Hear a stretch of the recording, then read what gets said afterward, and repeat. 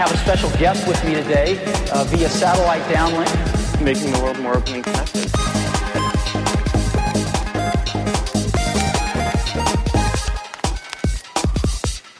Welcome to the Today in Tech History podcast, where you learn about a few tech-related events that occurred today, August 3rd, from history. On this day in 1870, the world's first underground tube railway, the Met, had been the first underground non-tube railway, Tower Subway, opened in London, running from Lower Thames Street to Vine Street. It closed after 4 months of operation. On this day in 1880, Parliament officially adopted Greenwich Mean Time, GMT, as the official time of Great Britain.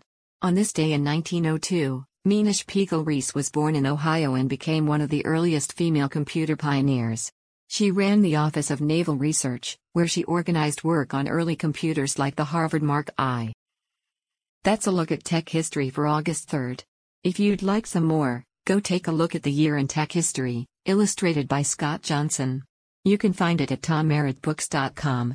Help support the show by reviewing us on iTunes or your favorite podcatcher. Thanks, and tune in tomorrow for an all-new episode of Today in Tech History.